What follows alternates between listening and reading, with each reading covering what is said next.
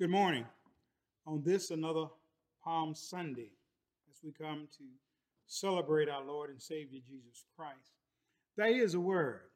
Our scripture reading will come from the Gospel of Matthew, chapter number 21, beginning at verse number 12 and ending at verse number 16. This morning, I'm going to read three translations of text, as I always study from three. The King James Version says, "And Jesus went into the temple of God and cast out all them that sold and bought in the temple, and overthrew the tables of the money changers and the seats of them that sold doves, and said unto them, It is written, My house shall be called the house of prayer, but ye have made it a den of thieves. And the blind and the lame came to him in the temple, and he healed them. And when the chief priests and scribes saw the wonderful things that he did, and the children crying in the temple and saying, Hosanna to the Son of God, they were sore displeased, and said unto him, Hearest thou what these say? And Jesus said unto them, Yea, have ye never read, Out of the mouth of babes and sucklings thou hast perfected praise. The NIV, the New International Version, reads, Jesus entered the temple area and drove out all who were buying and selling there. He overturned the tables of the money changers and the benches of those selling doves. It is written, he said to them, My house will be called a house of prayer, but you are making it a den of robbers. The blind and the lame came to him at the temple, and he healed them. But when the chief priests and the teachers of the law saw the wonderful things he did, and the children shouting in the temple area, Hosanna to the Son of David, they were indignant. Do you hear what these children are saying? They asked him. Yes, replied Jesus. Have you never read?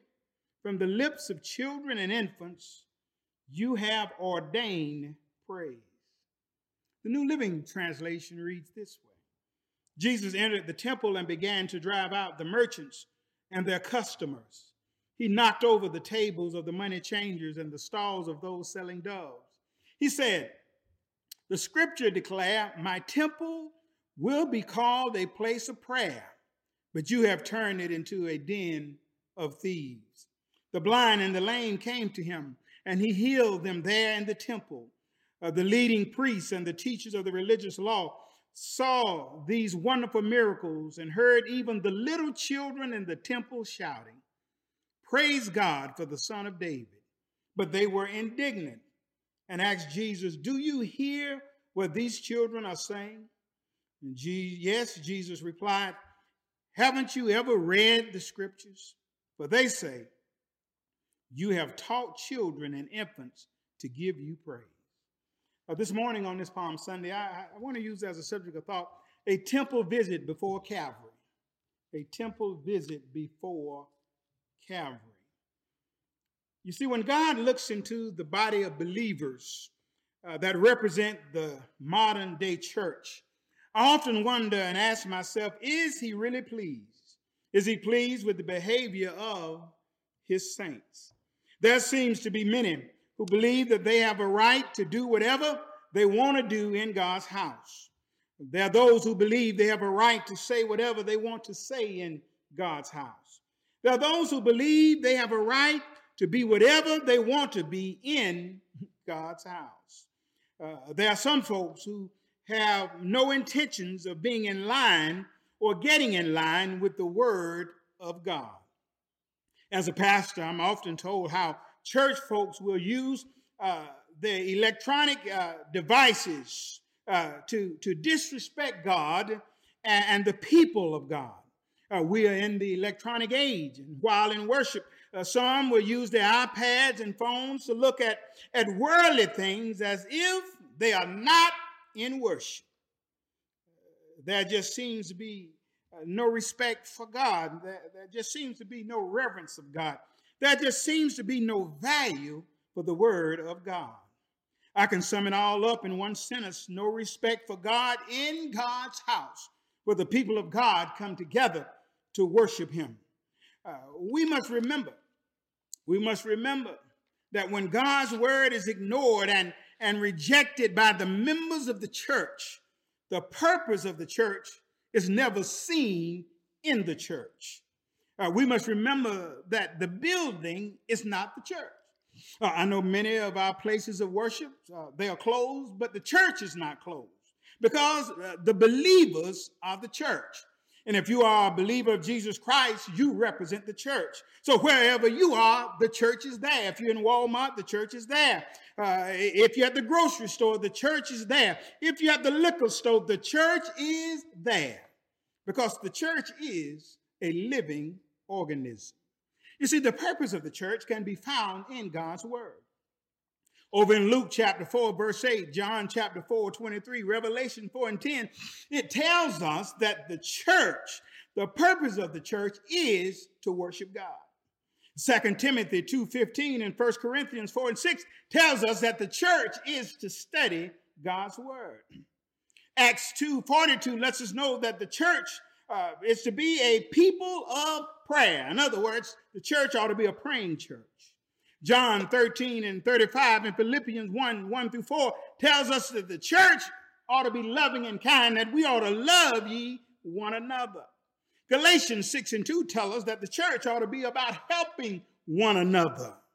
Luke 22, 19 through 20 tells us that the church participates and partakes of baptism and the Lord's Supper. Titus 2, 11 and 12 tells us that the church is to learn how to live as godly people.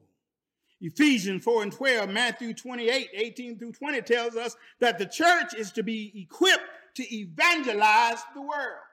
I often tell them at the Friendship Church that there's nowhere where God told the world to come to the church, but he did tell the church to go out into the world. Yes, the church is to be about the business of God that has been commanded and specified in his word. During Jesus' earthly ministry, the temple, which was the Jewish church during that day, had problems being about God's business. When we look at this text, when we look at our sermon text, we find in the background here that Jesus is now in that final week of his earthly life in the flesh.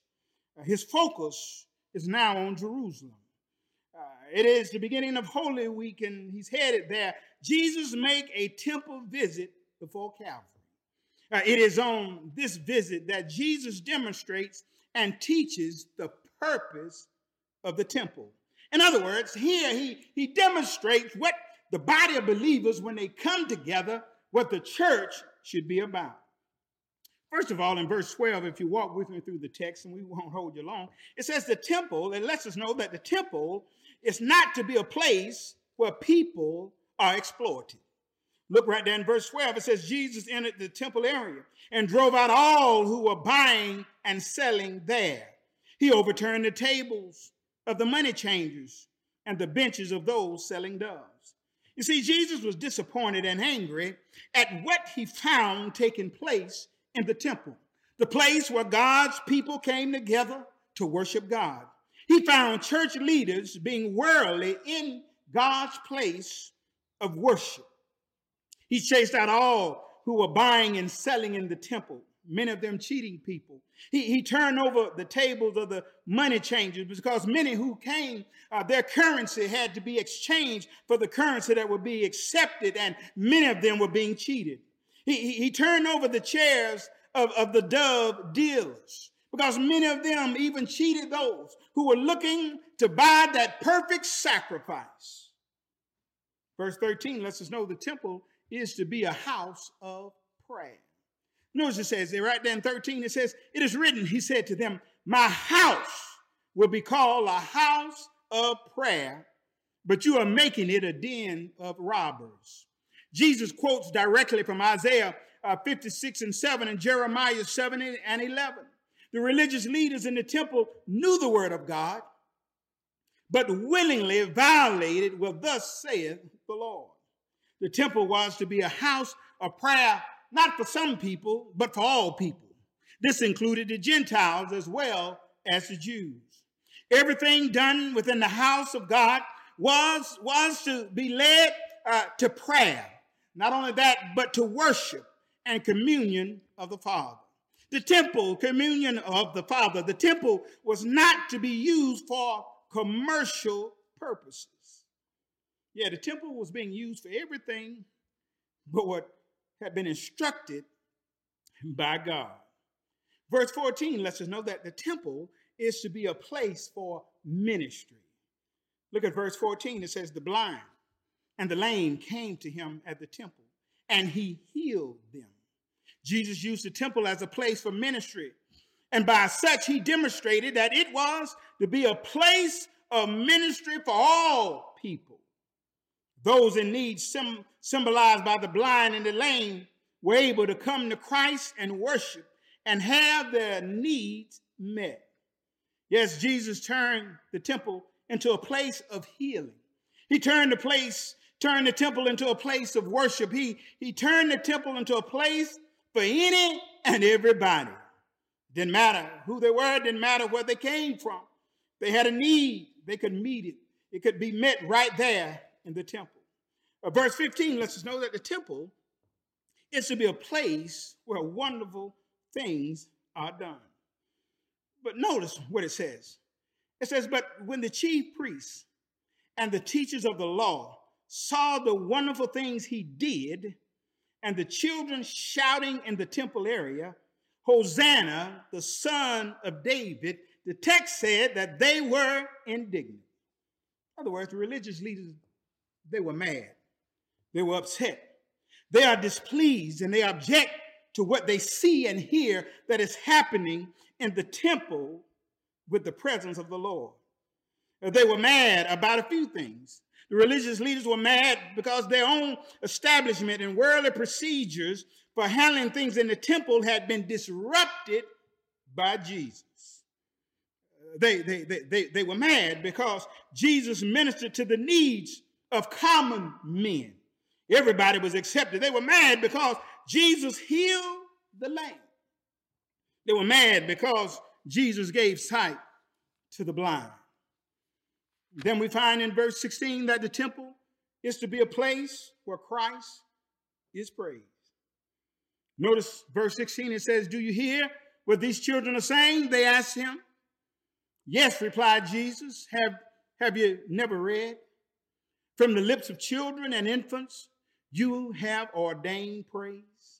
The religious leaders had a problem with praises that were going up in the temple for our Lord and Savior, Jesus Christ. The children in the temple, the court of the Gentiles, they were crying out, Hosanna to the Son of David. The children in the temple were praising the Lord. These children are singing the same song that their parents sang the day before when Jesus rode into Jerusalem on a donkey. Notice they were the only ones that Jesus did not dismiss from the temple. The religious leaders were so mad they questioned Jesus about the children praise. Jesus responded to them by quoting from Psalms 8:2, from the lips of children and infants you have ordained praise because of your enemies. Yes, Jesus insisted that he is to be praised. Jesus stopped by the temple and found that the leaders still were rejecting him. The leaders refused to praise him or acknowledge that he was the Son of the true and living God. Yes, this same Jesus still insists today that we are to praise him, that he must be praised. Yet there are those today who still reject who he is and what he stands for. Well, I don't know about you, but I do not need anyone to provoke my praise. When I think about the goodness of the Lord and what he has done for me, I can praise him. When I think about where the Lord and where he has brought me from, I can praise him. When I think about what he brought me through, I can praise him. When I think about when I think about being in my right mind, being able to get up to know who I am and where I am, that's enough to praise him all by myself. Or when I think about how he protects me from seen and unseen dangers, I can praise him. Yes, on this Palm Sunday, we commemorate the entrance of Jesus into Jerusalem. We remember that Jesus was headed to crucifixion on Good Friday.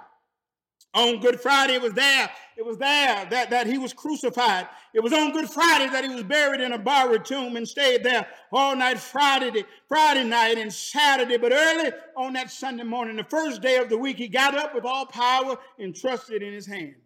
Yes, the church is to be about what the Lord has called the church to be about. The church, we are to be a people of praise. We must remember that the building is not the church.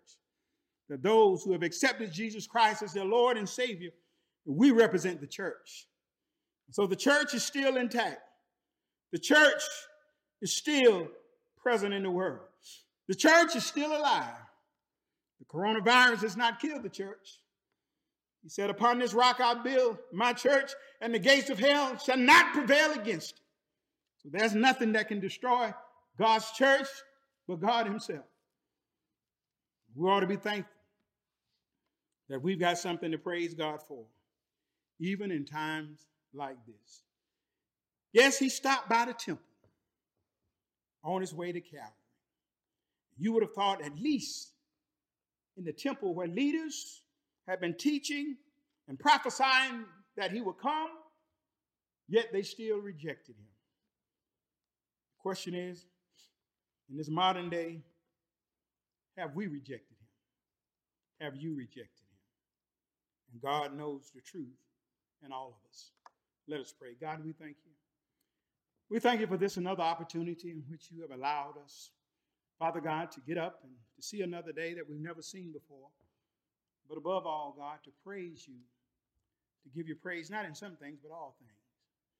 Lord, we continue to pray for our country. We continue to pray for the leaders of this country. We continue to pray for all those who have been affected by the coronavirus. We pray for all of those health workers, God, who come in contact.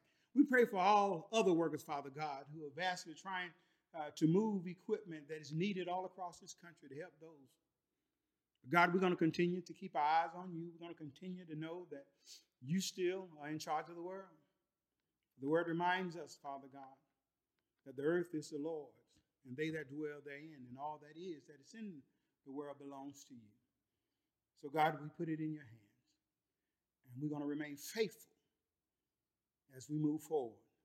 No matter what it looks like, God, we know that you're still there. In Jesus' name we pray. Amen.